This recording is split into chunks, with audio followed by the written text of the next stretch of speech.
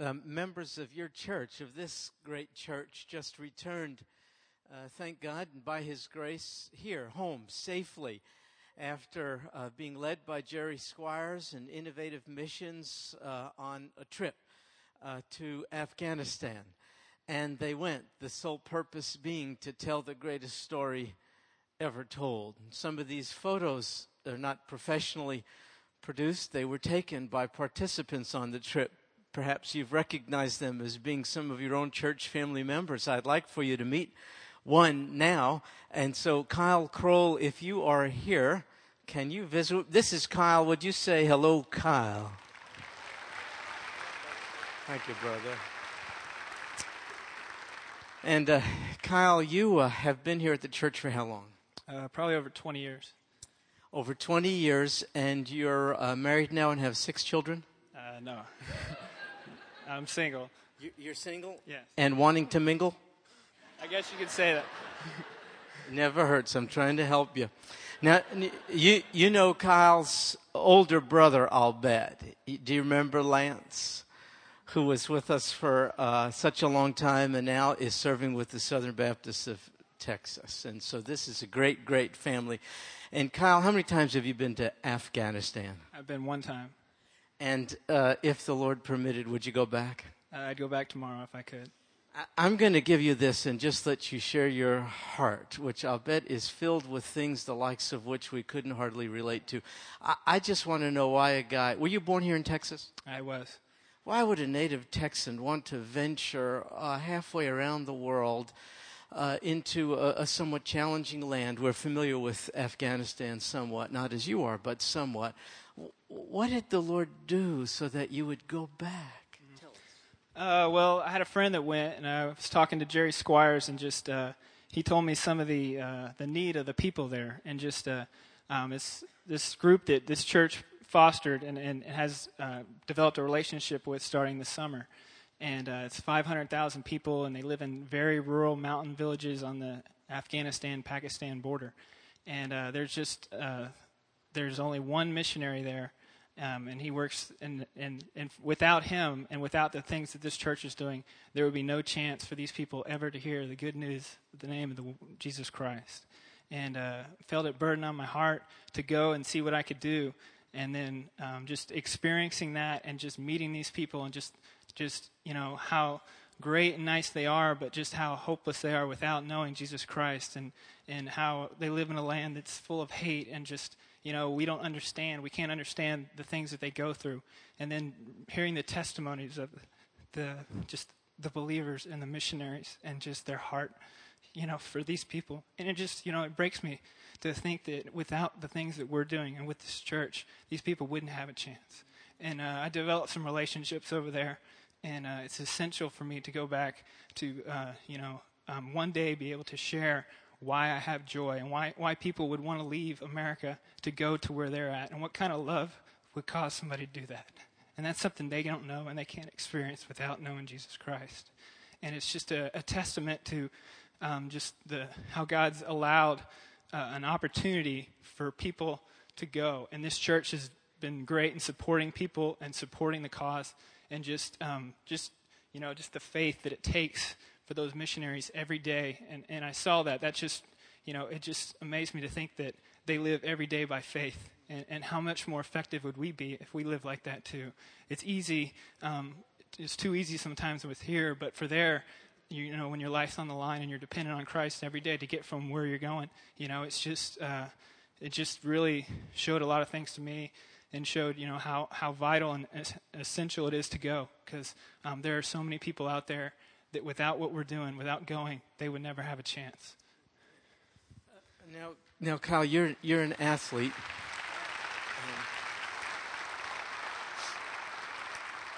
And you're a baseball player. And were you able to use any of your athletic capacities over? No, this is just me. Okay. We played soccer, and they love soccer.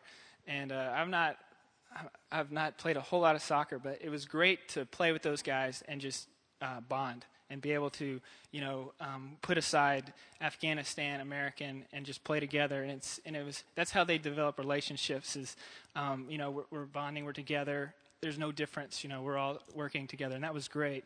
And just before I left, I gave them some of my baseball cards, and they thought that was the coolest thing in the world. They have no idea what baseball is, and they were looking on the back to see if my phone number was on it so they could call me. But it was great just to share with those guys and just develop relationships, and that was essential, and that's essential to the goal for long term, is to develop relationships and develop opportunities for people to see the love of Christ in your life and just to be living proof. So Kyle used his soccer abilities, limited though they may be, to bond. And then we noticed Becky Burcham and lots of toothbrushes and things. What was going on there? She did an excellent job. She did some dental hygiene. She did some teaching of that, and we provided, some of the dentists around here were generous to donate toothbrushes, and we took that to people who have never seen a toothbrush in their life and taught them how to use it, and we got them toothpaste. And it was awesome to see people who've lived 60 years and have never used a toothbrush to use it for the first time. And just care of their teeth and information about, things. And we hope in the future to take some dentists over there and be able to do more extensive work with them. Thank you, God. Blessings to you. Blessings to you.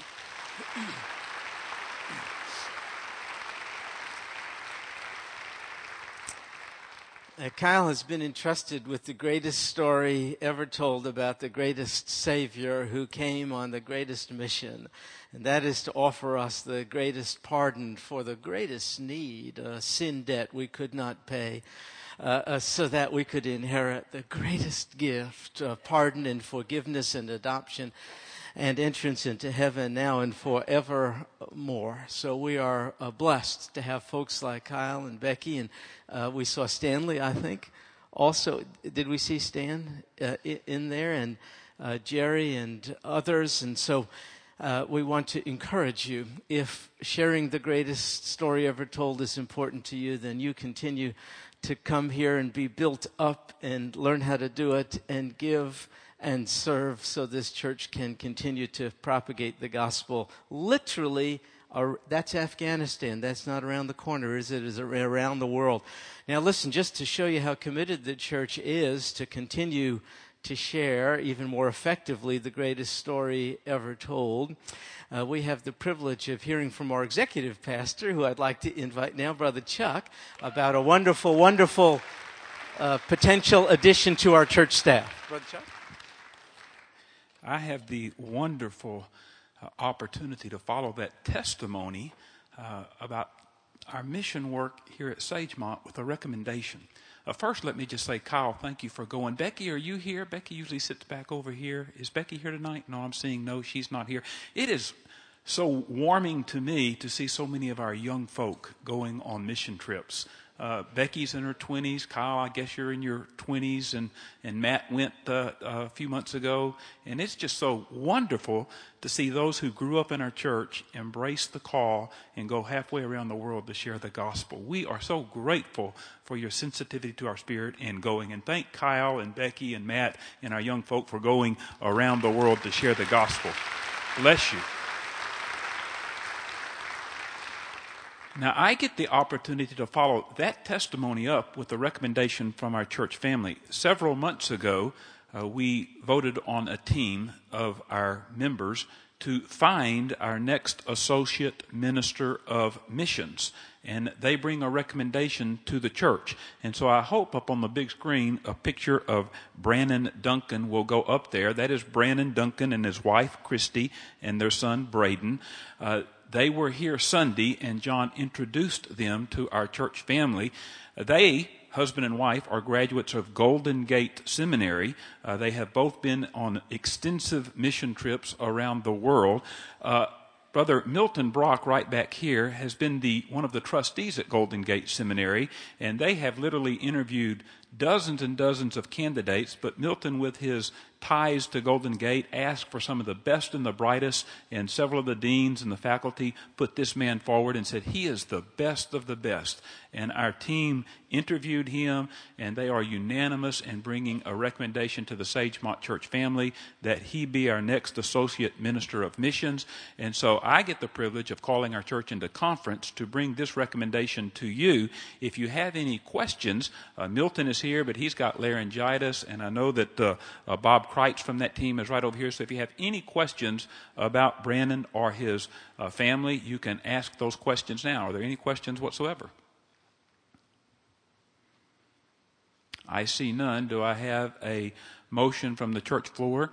I see Roland. Is that your hand back there? Roland, and right over here, Brother Charles, I see your hand. And so I have a motion and a second. All those in favor of calling Brandon Duncan as our new associate minister of missions signify by saying aye. Aye. Any objections with a nay? And our missions endeavor at Sagemont will continue to go on and upwards to the glory of God. You do an awesome job in taking the gospel to the uttermost parts of the world. I take us out of our conference now. Brother Stuart, you have it. Appreciate it, brother. Well, Brandon will be coming and serving on a team with our Minister of Missions, Roy Gale. And Roy, if I can presume upon you, I think Roy will be with Kyle at the end of the service. If you would like to go by, hear more from Kyle and about his experience in Afghanistan at our Mission Center desk right out there in the foyer. So please go by maybe before you leave and say hello to Kyle, maybe give him a hug. Thank him for representing this church and the Lord Jesus Christ in Afghanistan. I'm sorry, I forgot a very important announcement. Excuse me, Brother Stuart. Folk, we had a tragic death in our church family today. Most of you know Calvin Biggs. Calvin Biggs has served in our church family for many, many years as a deacon in our church family. And Calvin is perhaps the most faithful member of Sagemont Church. Most of our children, many of you, were pushed in a buggy by Calvin. Calvin has loved our children and pushed them in a buggy for years. My children were pushed by Calvin, and they're grown and married and up there now. And so he's just a saint of saints, and he's gone to be with our Savior now. The visitation will be Friday night. I have the time here, Friday night from 5 to 8 over at Niday, and the service will be here at Sagemont Church Saturday morning at 10 o'clock. Just wanted to give you that heads up. Be praying for, that's the Biggs family and the Lalonde family and the Burkhalter family, and so several families of the churches are tied there. Thank you, Brother Chuck. Calvin Biggs is home with the Lord, and that's a wonderful deal. And we heard Kyle's heart. Unless the name of Jesus is named in places, and unless what he came to do is presented to folks, and unless they're given a chance to embrace him as personal Savior, you see their eternity is not secured as it is for certain with Brother Calvin Biggs. You see how important it is. It really is life and death, isn't it? That's at stake. Well, folks, we have been speaking in prior weeks about the character of the Bible, and I've tried to make an attempt to assure you that when you read it, you're on trustworthy and reliable ground. And when you read it, you could believe what it says. So when it promises you eternal life through Christ Jesus, you can be absolutely assured of it because the Bible itself is inspired, inerrant, and very, very reliable. And I tried to prove this by speaking to you about a few points of the reliability of scriptures, one of which had to do with volumes of manuscript evidence. And then we spoke about fulfilled prophecy. And then we spoke about its historical accuracy. And I want to take us a little further today and offer to you a few other criteria for the reliability of the Bible. One is, did you know the Bible was written by eyewitnesses? This is not second, third, fourth hand testimony of the story of redemption. Oh, no. It was written by eyewitnesses. So when you read the Bible, you are reading eyewitness accounts. Could I ask you to turn to 1 John chapter 1, verse 1. 1 John chapter 1, verse 1. I'll show you what I mean. 1 John, how many Johns are there? Yeah, there's 3. You got it. So this is the first of the 3. 1 John chapter 1, verse 1. What was from the beginning, what we have heard, what we have seen with our eyes, what we beheld and our hands handled concerning the word of life. Look how they lent, these eyewitnesses, they lent their senses to what they wrote about. This is what we beheld. This is what we saw. We were there. This is not rumors. We didn't read this in another book. No, the book we are writing for you is on the basis of our own firsthand sensory experience. Would you take a look also in this regard to 2 Peter? 2 Peter chapter 1, verse 16. 2 Peter 1:16 makes a similar point. For we did not follow cleverly devised tales when we made known to you the power and the coming of our Lord Jesus Christ, but we were eyewitnesses of his majesty. You see, that's very persuasive to me. It is in any court of law when the person on the witness stand is an eyewitness to the event that is being discussed in the court of law. The biblical writers were eyewitnesses with regard to the events they recorded. In fact, the New Testament writers wrote their accounts of the life of Jesus within 30 to 45 years after they happened. That is a relatively small gap in time. So small, in fact, that there were people still very much alive when the New Testament manuscripts were written.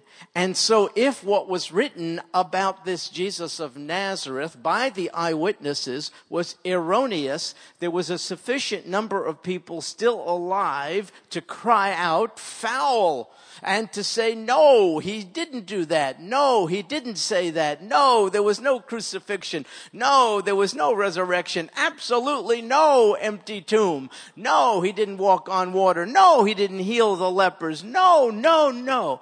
But there was none of that, you see. So these were eyewitnesses' account that were corroborated by the people of the day. Folks, the reliability of the Bible is supported by manuscript evidence, by fulfilled prophecy, by historical accuracy, by eyewitness accounts, and also by scientific credibility. Now, I know you have seen juxtaposed the Bible or science, but I want to show you there's absolutely nothing contrary between the two. The Bible, though it is not a textbook on science, when it touches and alludes to scientific matters, always does so with absolute, precise scientific accuracy. Now, it does so in non-scientific, non-technical language. When it touches upon a scientific matter, it does so in the common parlance of the day, regular speech, but it is accurate. And so I want to share with you some of the scientific realities expressed in the Bible, again, in the everyday language of the Bible, long before science discovered them. For instance, did you know the earth is round? Yeah, it is. And so the roundness of the earth, I have to tell you, wasn't always believed in, but Isaiah knew about it. Isaiah chapter 40, verse 22. Listen, it is he, God, who sits above the vault. The word vault can be translated in Hebrew, circle of the earth. No, it's not flat. Read Isaiah. Isaiah spoke about a sphere above which the Creator sat. What about the hydrologic cycle? That simply means the flow, the cyclical flow of water. It's written of in Ecclesiastes chapter 1, verse 7. It says, all the rivers flow into the sea, yet the sea is not full. To the place where the rivers flow, there they flow again and again. Folks, scientists will tell you that's called the hydrologic cycle. Now, I got to tell you something. What happens when people say there's a contradiction between science and the Bible? Well, scientists simply have to catch up with the Bible because it is way ahead of things like the shape of the earth and the hydrologic cycle. How about the vast number of stars? Jeremiah 33:22. As the host or stars of heaven cannot be counted, and the sand of the sea cannot be measured, so too I will multiply the descendants of David. Then there is something called the law of entropy. Do you remember reading about that one in school? And I don't understand it, but essentially means we're winding down, we're deteriorating, we're getting gray hair, everything is falling apart, is what the law of entropy, I think that's what it means. Well, here, listen, let me read you a description of the law of entropy in Psalm 102, way back in the Psalms, verses 25 to 27. Of old, thou didst found the earth, and the heavens are the work of thy hands. Even they will perish, but thou dost endure. And all of them will wear out, entropy, like a garment, like clothing that will change them, and they will be changed. But thou art the same, and thy years will not come to an end. So the psalmist, I don't think he would have referred to these verses as the law of entropy, but that's in fact what he is describing. So you see, science has had to catch up with the Bible. What about the importance of blood? Blood is like a good thing, don't you think? Most of us aren't going to last too long without the blood that the Lord has provided us with and which circulates through our body. Blood is really, really important, and all you have to do is read Leviticus 17:11 to find that out. For the life of the flesh is in the blood, and I have given it to you on the altar to make atonement for your souls, for it is the blood by reason of the life that makes atonement. No blood, no life. Moses knew this way back in Leviticus. What about the atmospheric circulation of winds? Ecclesiastes chapter 1 verse 6. Blowing toward the south, then turning toward the north, the wind continues swirling along, and on its circular courses, the wind returns. Folks, that is a description of atmospheric circulation. What about the gravitational field? Job 26:7. He stretches out the north over empty space and hangs the earth on nothing. That's called gravitation. So folks, the Bible is definitely not a science textbook. It's a book about a human problem, sin, and a divine solution, a crucified, resurrected, ascended, soon-to-return Savior. But when it touches on scientific matters, it always does so with absolute accuracy and precision. Why? It's easy. The God of salvation is also the God of creation. So though the message of the book is about salvation, not science, obviously the God of salvation was also the God of creation, is going to give us the most accurate, way in advance information about science and how the universe, which he made, functions. So it's the scientists who have to catch up with the Bible, not the Bible that has to be squared with science. You see, that would be absolutely backwards. In fact, let me give you some interesting illustrations about how science has had to catch up with the insights in the Bible. As recently as 1600, doctors believed that diseases, most, were the result of there being too much blood in a person's body. You get sick when you got too much blood. As a result, they had a practice called bleeding. You know about that. And do you remember barbershop poles? I don't they have them anymore. I don't know if people get haircuts anymore, but you know, they have the stripes, the barbershop poles. What are the colors? Yeah, you know why? Because the red stripe signified that you could go there to be bled. I'm telling you, in ancient times, that's what you do. You get a haircut, and they take out a quart. And in fact, that actually happened with George Washington. He got sick, and his doctors bled our president 3 times. On the 3rd time, they literally removed almost a quart of his blood. You know what happened? Yeah, he died. He died. So science was way, way behind the Bible, which, well in advance of the 1600s, in the Torah, the Pentateuch, the law of Moses, tells us the life of the flesh is in the blood. That's Leviticus 17:11. So scientists had to figure out that blood is not the problem. It actually fights diseases. It repairs tissues. It promotes health. You don't want to take out a quart of that stuff, for crying out loud. Take a couple aspirin. So, science often has to catch up with the Bible.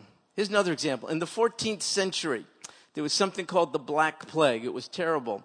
It decimated almost the entire population of Europe. In fact, 1 in every 4 people died during the Black Plague. The doctors and the scientists couldn't bring the plague under control, but the church did. It was the church. You know why? The church simply applied a principle unheard of in that day, but very, very well known in the Bible, and it was the principle of quarantine. We think that's normal now. I have to tell you, that wasn't part of science at all. But it is part of what the Bible said. Leviticus 13, verse 46. Listen, he shall remain, the diseased guy, he shall remain unclean all the days during which he has the infection. He is unclean. He shall live alone. His dwelling shall be outside the camp. It wasn't the doctors, it wasn't the scientists in Europe during the time of the Black Plague that got it under control. It was Christians, church people, applying this passage of quarantine presented way back in the book of Leviticus. People in Moses' day, this is interesting, when Leviticus was written, in fact by Moses, knew nothing about microbiology. Obviously no microscopes or anything like that. They knew nothing about germ theory, bacteria, viruses, and all that other kind of stuff. They had no idea what it was. But God did. Why? Well, because the God of salvation is also the God of creation. And so it's God who gave Moses something to write about. It's called the principle of quarantine. And the fact that long before the microscope and microbiology and germ theory and all this kind of stuff, Moses wrote this in Leviticus. You know what that tells me? I'll tell you what it tells me. All Scripture is inspired by God. That's what it tells me. Because long before real bright, intelligent, fancy PhD level scientists wowed us with all their scientific insights, good night. The God of salvation, who's also the God of creation, told us about the rules by which his universe is to run. One of them is, if you don't want disease to spread, quarantine the guy with the disease. He knows about infectious diseases. In the 1800s, there was a doctor in Vienna. His name was Semmelweis. And he was a medical doctor and in charge of a hospital in Vienna, Austria, in which women expecting to give birth, pregnant women, were coming in for routine exams. And he noticed immediately after their examination, many of them were dying from infection. Semmelweis noticed a connection. He noticed that the doctors who entered the OB area, the obstetrics area, from all other areas of the hospital, did so without washing their hands. They even came in directly from the morgue into the OB area. So they do an autopsy on the cadaver and then they deliver the baby. No washing of hands. So Semmelweis, made it a rule that the doctors were required to wash their hands before they went into the OB area. You know what these brilliant doctors did? They were mad. They thought, what in the world has gotten into this guy? This is the craziest thing. Don't tell me to wash my hands. I'm busy. I got work to do. But anyway, he insisted that they wash their hands. They thought the whole rule was ridiculous, but it wasn't. Women began to survive, and their babies began to be delivered healthy and well. Well, today, the medical field, because science has caught up with the Bible, washes up. Because science has figured out that that's what you do, germs and all this other kind of stuff. But thousands of years before this discovery, Moses wrote about it in Numbers chapter 19. Fairly lengthy passage, but let me read it to you. Numbers 19, verses 14 to 19. Listen, this is the law when a man dies in a tent. Everyone who comes into the tent and everyone who is in the tent shall be unclean for 7 days. And every open vessel which has no covering tied down on it shall be unclean. Also, anyone who in the open field touches one who has been slain with the sword or who has died naturally, or a human bone or a grave, shall be unclean for 7 days. Then for the unclean person they shall take some of the ashes of the burnt purification from sin, and flowing water shall be added to them in a vessel. And a clean person shall take hyssop and dip it in the water and sprinkle it on the tent and on all the furnishings and on all the persons who were there, and on the one who touched the bone or the one slain or the one dying naturally or the grave. Then the clean person shall sprinkle on the unclean on the 3rd day and on the 7th day, and on the 7th day he shall purify him from all uncleanness, and he shall wash his clothes and bathe himself in water and shall be clean by evening. Folks, long before medical science knew about this, God inspired Moses to teach us about the principles of quarantine and washing with water and changing of clothes. And they did it so as to allow sufficient time interval for what we know today it takes for bacteria to die. Remember it said 7 days, 7 days? Science caught up with it and tells us now it takes about 7 days for bacteria to die. That's why when you get some, you don't feel so good. You got the colds, the sniffles, you got tightness in the chest. You go to the doctor, you say, well, I don't know if this will help you. I'll give you an antibiotic, but it's your call. I mean, you take it, it might help you, but you're going to get better in 7 days anyway. Well, man, I could have told you that. Dr. Moses wrote about it centuries ago. Don't you see? This is an evidence, don't you see, of the inspiration of the Scripture. These principles are stated by Moses way back in the Pentateuch. How did he know all this stuff? Because of what we shared some weeks ago, 2 Timothy, all Scripture, Old Testament, New Testament, is inspired by God. Moses didn't inspire it. His Scripture was breathed out by God through Moses, written down so that you and I read it and rejoice in it and live better today, for crying out loud. Long before science and medical schools and all this other kind of stuff. Moses was raised and educated in what country? Do you remember? Yeah, he was raised and educated, the finest education available, in Egypt. Egypt at the time of Moses was the world's leader in medical knowledge. In fact, the ancient Egyptians were considered to be nigh unto brilliant in the area of medicine. Archaeologists found a medical book. They found it in 1855, now known as Papyrus Ebers, which it turns out, is a comprehensive medical book containing virtually all the medical information accumulated by the brilliant ancient Egyptians in the time in which Moses lived. Now, some of the information contained in it is rather interesting. For instance, here's some direct quotes. To prevent the hair from turning gray, too late,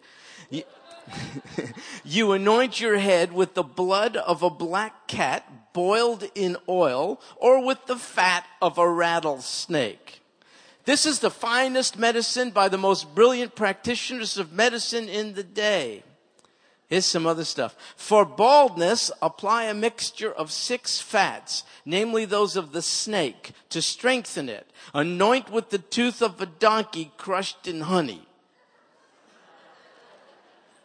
Other remedies that are contained in Papyrus Ebers include donkey's dung, lizard's blood, swine's teeth, rotten meat, moisture from pig's ears, and my favorite, and I'm sure yours, fly excretion. Now, folks, I got to tell you what is so profound about all this. This weird, unusual stuff, which not any thinking person in here would apply, is from the most brilliant medical practitioners of the day, the Egyptians, under whom Moses himself was educated. And yet, we don't find one of these unusual remedies written down and advanced by Moses in any of the books of the Bible which he, Moses, though educated here, wrote. Why? Because all Scripture is inspired not by the Egyptian doctors and American scientists and smart people. All Scripture is inspired by God. If anyone was to be influenced and give us in the book of Leviticus fly excretion stuff, It would have been Moses, but it's nothing like this. It's now scientifically verifiable principles like quarantine and aseptic technique and those kinds of things to control the spread of disease. How about this one? We take for granted that the earth is suspended in space, hanging from nothing. That doesn't wow us today. We think that's just the way it is. But the ancient Egyptians believed and taught that the earth was supported by 5 marble pillars. The Greeks, these are some pretty smart guys too, right? The Greeks believed that the earth rested on the shoulder of the god Atlas. The Hindus believed that the earth rested on the backs of elephants, and that when the elephants shook, that's called an earthquake.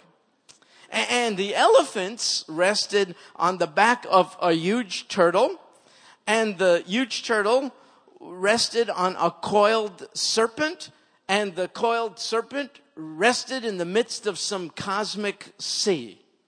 This is how they explained the earth and the universe. It's man's best attempt, so to speak. We laugh at it. But they were making an attempt to make sense out of the world in which they live. But Job said, in Job 26, perhaps the earliest book of the Bible, Job said, He, the Creator, stretches out the north over empty space and hangs the earth not on the back of a turtle or Atlas. He hangs the earth, Job said, on nothing. Now, I want to know what Ivy League, Harvard University School of Science Job went to. None of those highfalutin, highbrow, waste your money and time schools. How did Job get this? All Scripture, Book of Job, Scripture. All Scripture is inspired by God. He didn't get it by sitting around thinking it all. I've got to tell you, the Hindus were smart. They came up with the elephant, the tortoise, the coiled serpent, the whole thing, marble pillars, whatever. Job said, here's the deal. God told me the earth hangs on zippo, nothing. He did it. Well, folks, I got to tell you, that was a rather radical thought. Did you know that until just about a few hundred years ago? But Job knew it centuries and centuries and centuries ago, because all Scripture is inspired by God. Don't you see when you read the Bible? Don't let anyone shake your confidence and faith in it. They know not of what they talk. Scientific credibility. Nobody believed the earth was round. Did you know that until around 1492? You know what happened then? Remember that guy Columbus?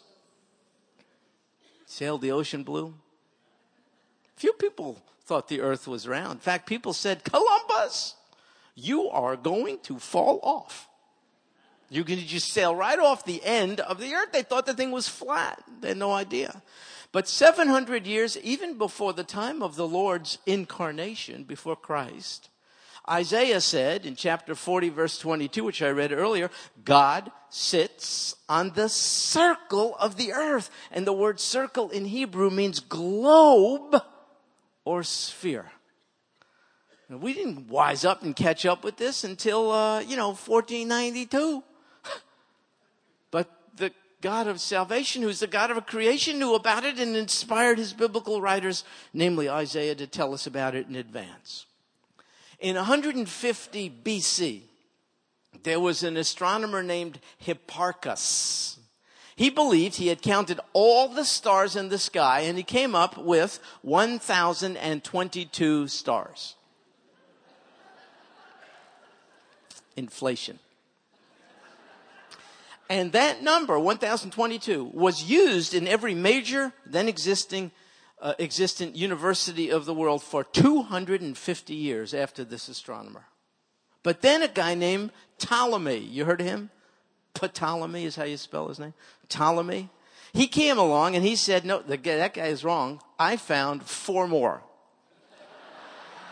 So So he increased the number of stars out there from 1,022, this is true, to 1,026. And that number held and was taught in major universities of the world for 1,300 years after the time of Ptolemy. 1,300 years. That's the best science could come up with.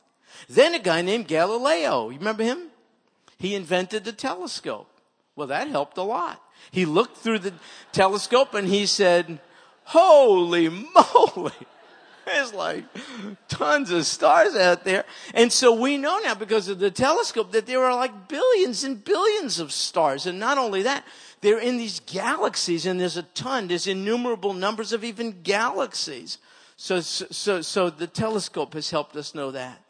But what did the Bible say long before any of these fancy astronomers were born?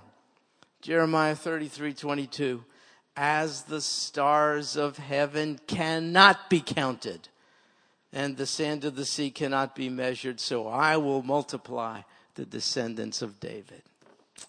Thank God for good scientists. Now they've helped us to view the microscopic world, and they've helped us to view the world you see through a telescope, you know. But above all this stuff sits the God of the Bible, who shakes his head lovingly, patiently, compassionately, and says, when are you going to get it? When are you going to realize I'm here? I always was, I always will be. When are you going to realize you are not self-generated? You didn't make you. Big shot. You're created.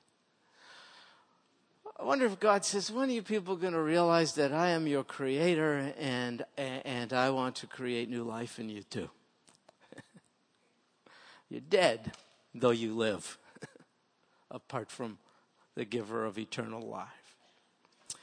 So God does all these things not to impress us with numbers and facts and figures. I think it's to impress us with his bigness in our smallness. And to move us into right relationship with God where we stop telling him what to do. And instead we bow before him. We said, oh God, how great thou art.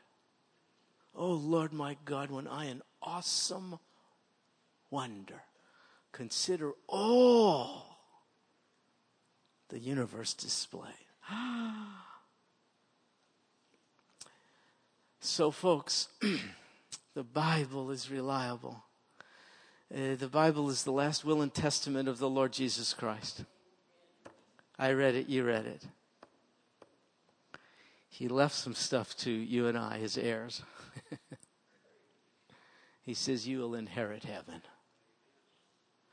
And I believe it as much as I believe we're here now. Why?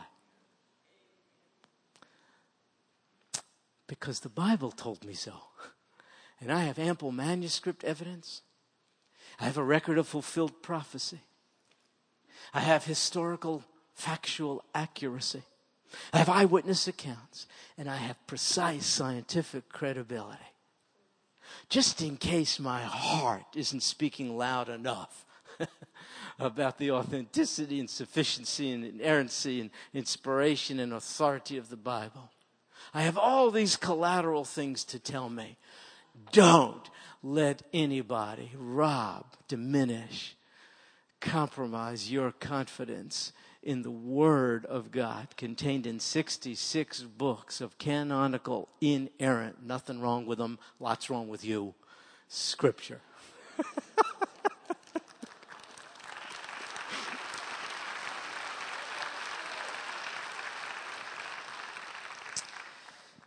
Well, listen, Lord willing, what we'll do next week. Did you know next week we meet on Tuesday? Wednesday on Tuesday. It's kind of an ancient tradition here at Sagemont Church during Turkey Week.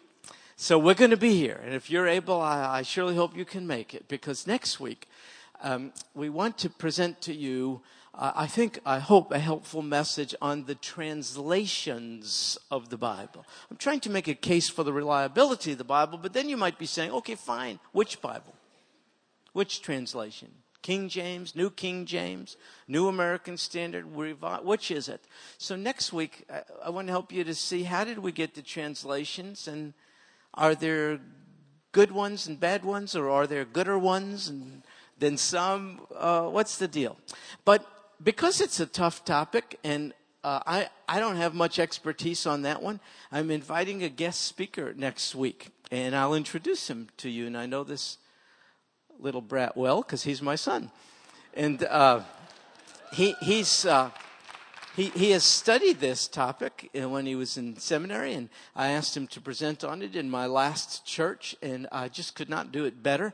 He is has a good measure of expertise on the subject, and be very helpful to you in case you're wondering, well, I want to buy a translation of the Bible, which would be good for me. He'll be able, I think, I hope, in a balanced and inoffensive way to talk to you about the translations. But if he is offensive, just remember that he's also his mother's son. It's very important. Hey, takes two to tango. And we learned that in Genesis long before the scientists told us about that stuff. Okay, so that'll be next weekend. I surely hope you can make it. And you know what I really hope? I hope that if you're a Christian, I hope you go out with head up and shoulders back, filled with the joy of your salvation, which is assured in the Scriptures, the very Word of God. And I hope you're just waiting with great anticipation for the return of the Lord Jesus. That's also assured in the Scriptures. And I just hope you're not letting this world get you down. It really could. Because what's also assured in the Scriptures is that God will straighten out what's crooked. He will fix what's broken. We ain't getting it done. He will. And he shall wipe away every tear from our eyes. We cry. It's okay. We hurt here. It hurts here. But it's not going to be that way forever. There's not going to be any we're touched and hurt by the passing of Brother Calvin Biggs. We're not sorry for him. Oh, heavens, no. The Lord Jesus is pushing him around now. This is wonderful. But we, his family in particular, who love him and honor him for such good reason, of course, they miss him. Well, that's not going to be forever, missing and grieving and sense of loss and someone not there at Thanksgiving. You know what I mean? It's going to be all different. So just hang in there, my fellow Christian, because the Bible told me this present affliction is just it's going, in the grand scheme of things, it's just nothing. In terms of eternity, it's nothing. So smile, because your future is really, really bright. Really, really, really bright. Smile. You're forgiven. You're adopted. You have a pardon. You're not at enmity with the Creator anymore. He loves you. He's your shepherd. The Lord is my shepherd. Man, that ought to fill you up with joy and make you happy and all the rest, and give you confidence that the shepherd will take good care of you. So just hang in there, fellow Christians, and look longingly for the return. Of course, that's the next great event. The return of the Lord Jesus, like a thief in the night, unannounced, but sure as could be, because the Bible told me so. And it is as sure as could be. And see, here's the thing. If you're not a Christian, don't you see what a desperate situation you're in? Don't you see what you're missing? I can't tell you smile, head up, shoulders back, rejoice. Your future is bright. You're in a very, very critical situation. This man who you may not know, Calvin Biggs, we know where he is, as our pastor so wonderfully says. Nobody's lost if you know where to find them. Well, he loved his family enough to give them assurance where they can find him. His address is called Heaven. Look him up. But if you're a little uncertain about what would happen to you, not if, but when you pass, I wish you would stick around at the end of the service and give us a chance to help you to learn how you could connect with the Lord Jesus Christ. You could do so tonight. And then we can send you out of this place also. Head up, shoulders back. Soul well. Smile on your faith.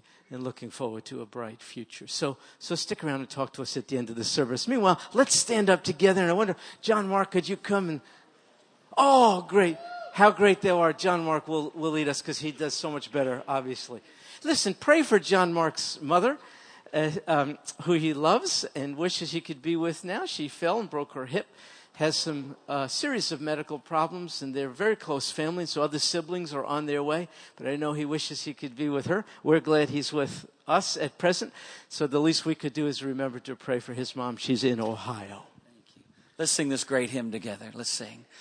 O Lord my God, when I in awesome wonder consider all the worlds thy hands have made, I see the stars, I hear the rolling thunder, thy power throughout the universe display. Come on, sing it out.